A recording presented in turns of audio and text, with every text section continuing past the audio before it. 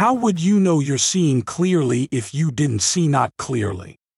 How would you appreciate the clarity that you found if you hadn't lived in some sort of discord? How could you live other than living in alignment with Source? Fear is the opposite of the way Source feels about you.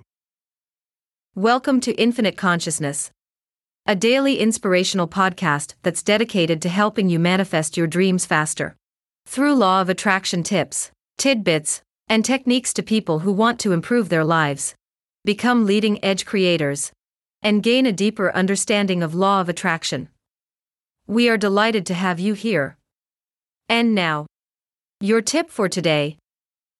You will see your business and/or life prosper in new and profound ways as you hold focus on that good-feeling place. There is nothing that can grow beyond your good-feeling emotional response. Not your business, not your relationships, not your finances. Regardless of the subject, everything matches your emotional point of view, feelings. Love this tip of infinite consciousness? Desire more? Catch our next episode. Head over to your favorite podcast platform and subscribe.